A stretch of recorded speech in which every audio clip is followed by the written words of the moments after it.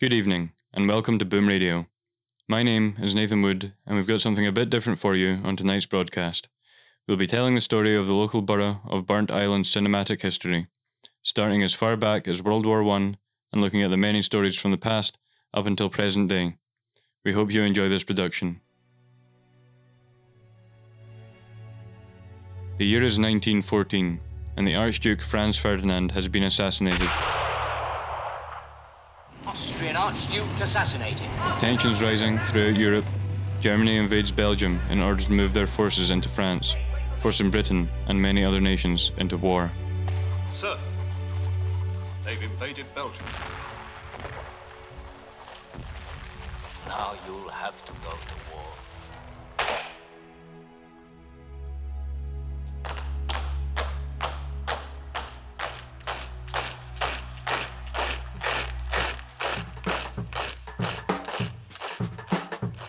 As the world enters one of the most shocking and unknowing times in history, the borough of Burnt Island at least have one respite: the Palace Cinema.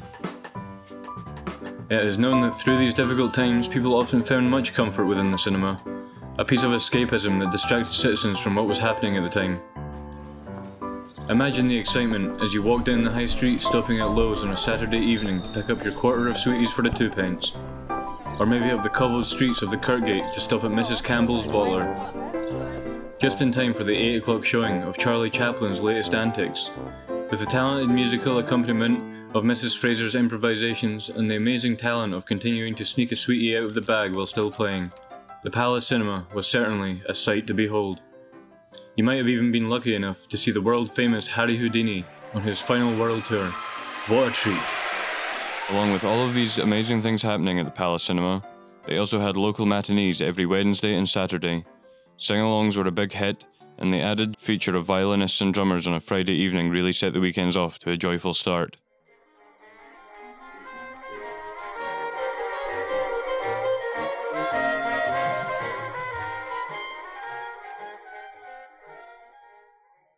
Palace Cinema was one of a kind, but it was not the only cinema in Burnt Island at this time. The Port Cinema, located on the High Street and managed by Mr. Tom Lunn, was also playing the silent pictures that everybody loved so much. The Port had been built in 1915 and also had a lot to offer. Resident pianist Mrs. Kinnear accompanied many a feature, such as the Cowboy and Indians and Our Gang. Miss Stocks across the road supplied many a sweet tooth with their confection for the evening. And Mrs. Betty Duckworth, writing in an issue of the Borough Buzz in 2004, recalls her childhood memories of the Port Cinema. My family had moved temporarily to a tenement house in Somerville Street when I was about 10 or 11. In the same building lived my pal of that time, Jenny Moody. Our Saturdays were always the same. About 1:30 we made our way up Union Street and crossed over to the fruit shop directly opposite. Every week we bought the same: a halfpenny spoiled fruit and a halfpenny worth of peanut brittle. The spoiled fruit was usually an apple with a bash in it. We knew the assistant. Then along to the cinema with our tuppence entry. At 2 o'clock the show began, and you could tell how much the children enjoyed it by the noise they made. Sometimes they were singing with the words on the screen and a bouncing ball jumping over the words. I remember Tiptoe Through the Tulips was one, and Song of the Nile, and the one all the children liked was I Scream, You Scream, We All Scream for Ice Cream. The show finished dead on 4 o'clock and the cinema emptied by side and front doors. Incidentally, the cinema was just the width of the screen, and I've heard it alluded to as the coffin, and I also heard someone say it was like looking at a picture up close. Anyway, the young ones had no fault to find.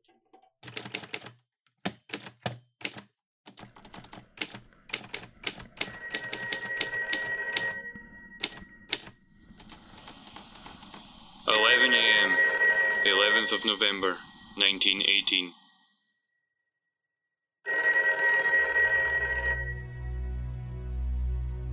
Germany signs an armistice, a peace treaty outside of Compiègne, France, in a railroad cart, which caused the fighting to stop and marks the end of World War I. The world celebrated this day with street parties, fireworks, church services and cheering. A quote from the partaker in the celebration writes, "The day the war ended was a weird and wonderful carnival. rather than the day of mournful seriousness that Armistice Day would become in later years. The armistice brought church services and tears, but it was a day of joy, spontaneity, noise, and fun. Although the end of the First World War was more a cause for celebration than anything else that had happened within the lifetime of the people affected by its horrors, there was a huge amount to be mournful over. Over 9 million lives were lost, and the soldiers who returned would never be the same again, now wielding mental and physical scars and the inability to forget what they experienced and the friends they lost throughout the fighting. May we always remember the sacrifices that were made to secure the freedom of the people of today.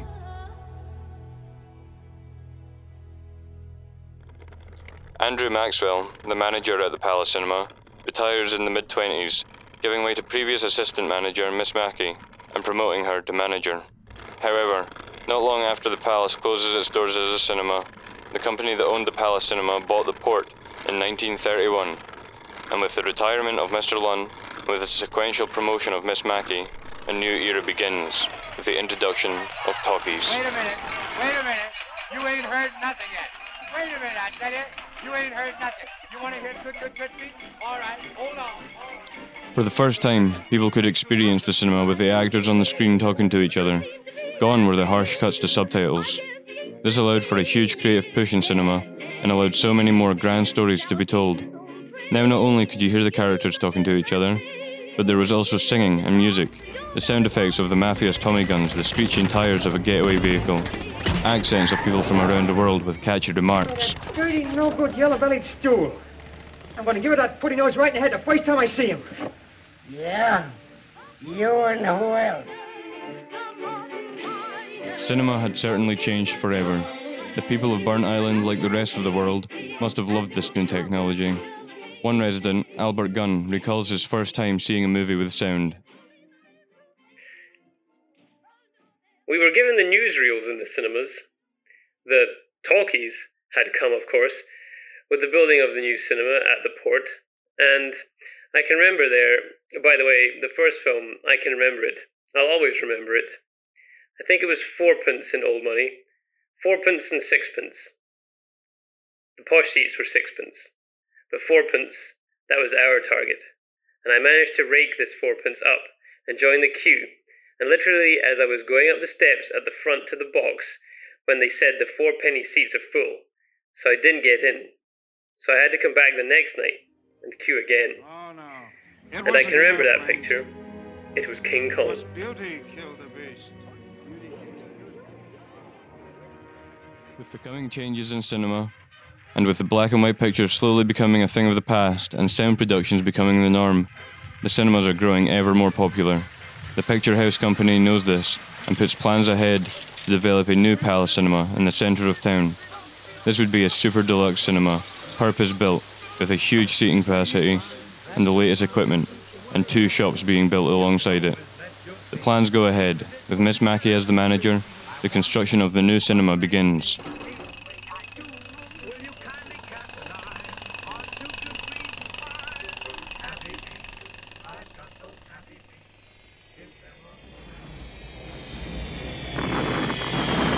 (11:15 a.m., Sunday 3rd of September, 1939). A broadcast from British Prime Minister Neville Chamberlain. This morning, the British ambassador in Berlin handed the German government a final note stating that unless we heard from them by 11 o'clock, that they were prepared at once to withdraw their troops from Poland, a state of war would exist between us. I have to tell you now that no such undertaking has been received, and that consequently this country is at war with Germany.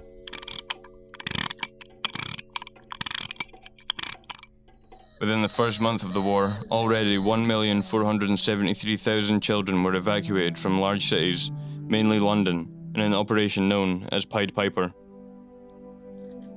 The full conscription of men aged 18 to 41 and able-bodied was given to the British Armed Forces, and reports of concentration camps for anti-Nazis and Jews being built are received.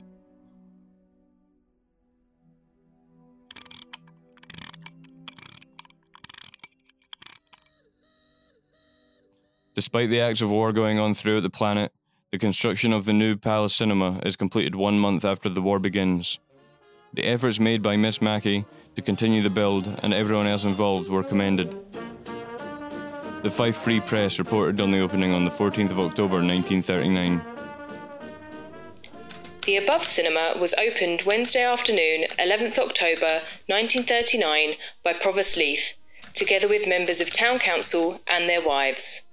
Provost Smith of Falkirk presided as chairman of directors of the Burnt Island Associated Pictures Limited and expressed great pleasure to welcome Provost Leith, who in turn said it was a great honour to open such a magnificent cinema and could be recommended wherever one went, and hoped the townspeople would support the directors and management by patronising the new cinema and have all the success it deserved. An occasion that must have brought a great amount of joy to the locals and the people involved in the build through these troubling times. Once again, the power of the cinema now in its new era has provided respite and escapism to those going through a historically horrific time.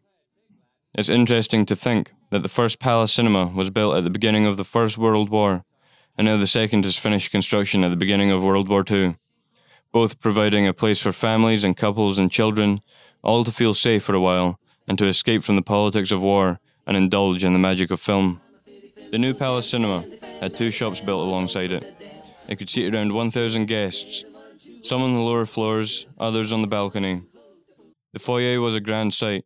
Norman Mackey describes it in an article saying, When you walked into the foyer of the picture house, you had a kiosk on your right, and in the centre of the foyer was the cash box, and downstairs you had seating for approximately 800 people, beautifully furnished, right, and each seat, behind each seat was one ashtray, so there was over 1,000 ashtrays in the picture house, counting 200 in the balcony.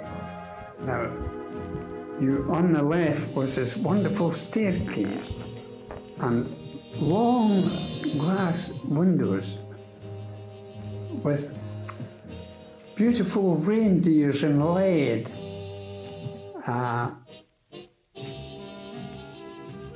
Yes, they were in red and lead in the windows. And the decor in the lounge, the panels had also reindeers painted on the panels. And the beautiful carpet had matching basket chairs, room chairs. And there you were, a beautiful lounge for people waiting either to go into the picture house or when they were finished and had a seat before they went home. And this lovely view and curtains to match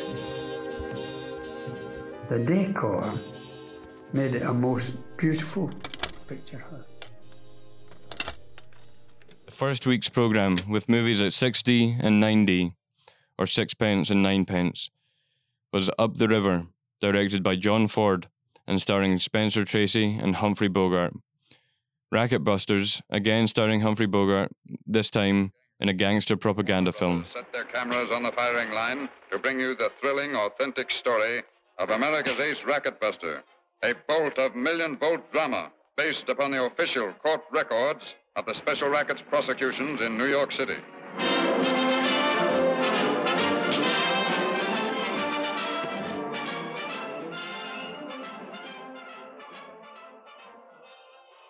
Norman Mackey and Miss Mackey were brother and sister, and although Mr. Mackey done other things within work, the Palace Cinema was very much a family-run business. Norman and his brother Jim had to learn everything to help out while Miss Mackey was not at work. They dealt with the ordering of the films, all the vendors and the projectors. They dealt with all the customers that came in and the occasional complaints if the movie wasn't up to scratch. The 8th of May, 1945. Winston Churchill addresses the nation.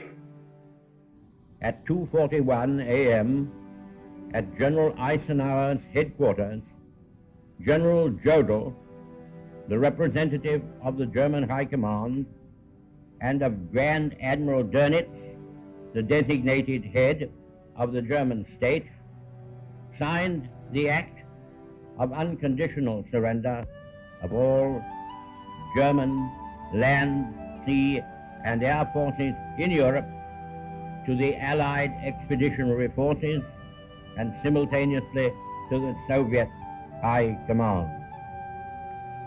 Hostilities will end officially at 1 minute after midnight tonight, Tuesday, the 8th of May.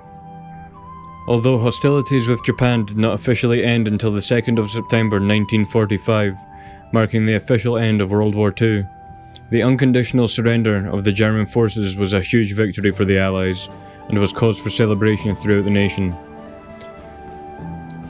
World War II was one of the most horrific times in human history. The heroism and bravery of the men and women who risked it all in the name of freedom will always be remembered. It is to them we owe everything. In an interview conducted by myself in Burnt Island, Miss Jan Agnew, who is an absolute delight to speak with, discussed her memories of Burnt Island during the war.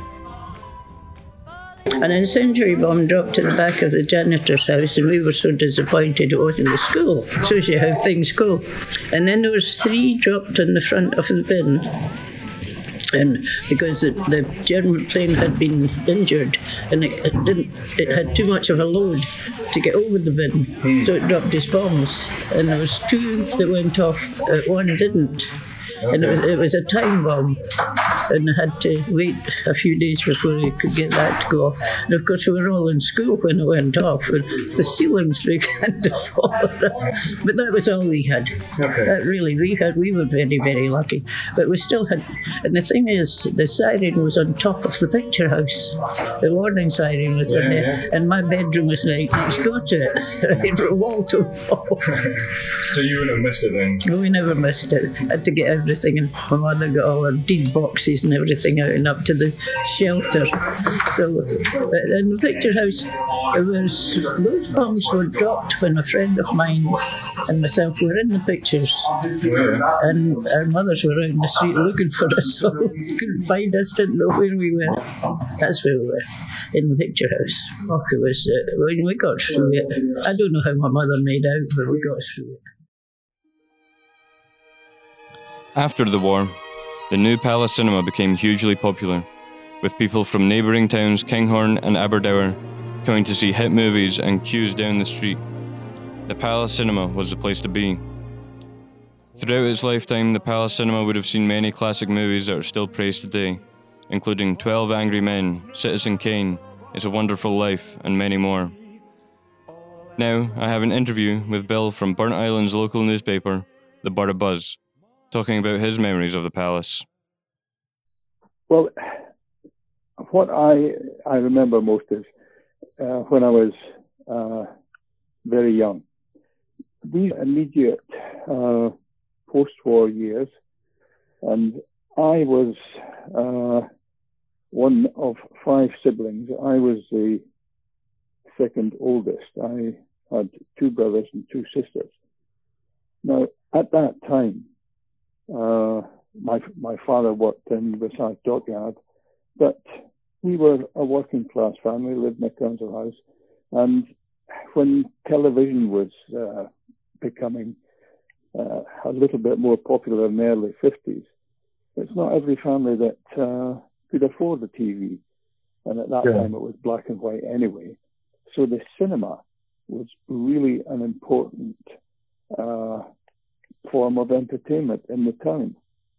And I can remember going there as a kid, and it was mainly the matinee that we went to. And I think it cost a tenner or 6pence to get in on a Saturday afternoon. The manageress, whom a lot of people refer to, Miss Mackey, she was a real dragon. She was very, very strict with the kids at the Saturday matinee, and lo and behold, if you stepped out of line. She even didn't allow access to the gents' toilet for the boys, and we were actually forced to go out the front door and have a pee in the gutter. That's how bad she was. Yeah, but we used to go. It was fantastic entertainment. You would go in. You'd have to take your own sweeties with you. Early on, of course, sugar was still rationed, but the kiosk there had very limited supplies of confectionery, and everything they had was very expensive. So you took everything yourself. They had girls selling ice cream during the interval. And my sister actually had a job there once, selling ice cream. She has a few stories to tell about that as well. But what I remember about the cinema itself was it always started with passing news, and then you got trailers, then you had the main film, and there was always an interval in the middle. And that was when you could go and buy your ice cream or go for a pee in the gutter. But the other thing I remember also was that it was a great source of entertainment for my parents. My older sister and I used to have to look after our younger brothers and sisters while my mum and dad went to the cinema maybe on a Monday or a Tuesday evening. Now, this again, it demonstrates how important it was as far as entertainment was concerned for working class people at that time. A big thank you to Bill for taking the time to talk with me and also for helping tremendously with the creation of this production. Eventually, with the growing popularity of household televisions, people grew out of the need to go to the cinema, and with the retirement of Miss Mackie, it wasn't long until the Palace Cinema closed, putting an end to the phenomenal history of this cinema.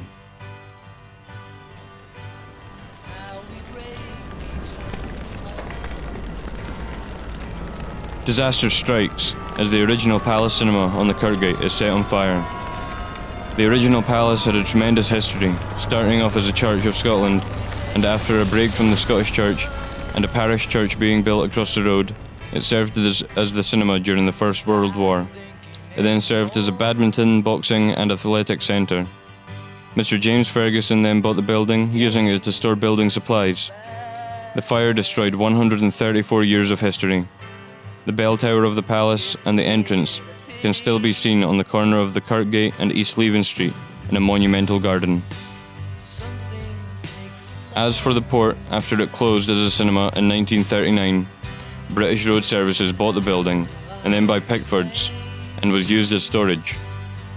Alterations were made internally to the building, and then became an amusements arcade, run initially by the Salvona family, and then by John Cooper, until that too eventually closed. The port still stands, but now is converted flats. It is now listed as a site of historical importance, due to it being one of Scotland's first purpose-built cinemas.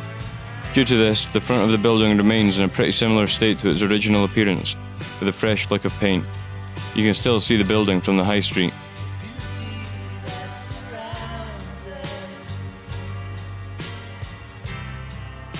In a remarkable but devastating disaster, the new Palace Cinema was also set alight and lost its history much like its predecessor, but this time in the hands of arson.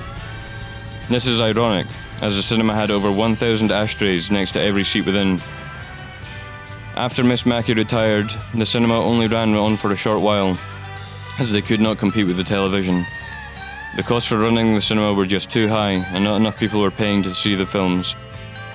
Even the advent of midnight movies could not save the Picture Palace. It ran as an amusements arcade until the fire in 1985, which destroyed almost everything.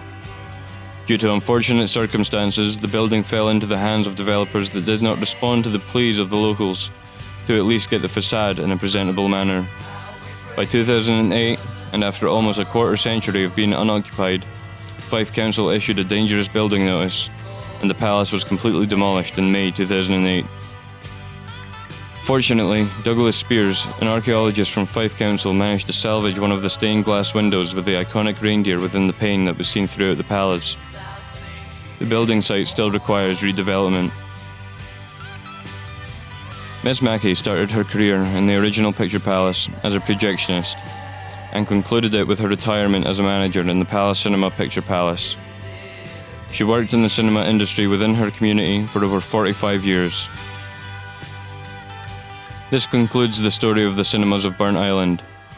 I sincerely hope you enjoyed listening as much as I enjoyed the telling and the learning of this fascinating story of one of our local boroughs.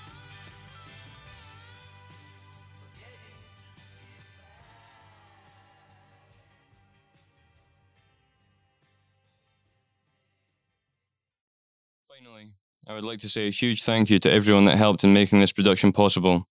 First and foremost to Norman Mackie, the brother of Miss A.C. Mackie, Anne Cramond Mackie, who through a series of interviews and newspaper articles throughout his life documented essentially everything that you've heard here today. Norman sadly is no longer with us. He passed away on the 14th of June 2008 at the age of 95. Also, a big thank you to Bill from the Burnt Island local newspaper, the Borough Buzz, who kindly agreed to be interviewed about his memories of the second Palace Cinema and made my time researching so much easier. And to Jan Agnew, who was willing to share her memories and was very kind and a delight to speak with. And finally, to Burnt Island Heritage Trust, to whom I am indebted, as they provided the huge amount of information and all of the documentation used to create this show. You can visit the Heritage Trust at number 4 Kirkgate in Burnt Island, just off the High Street.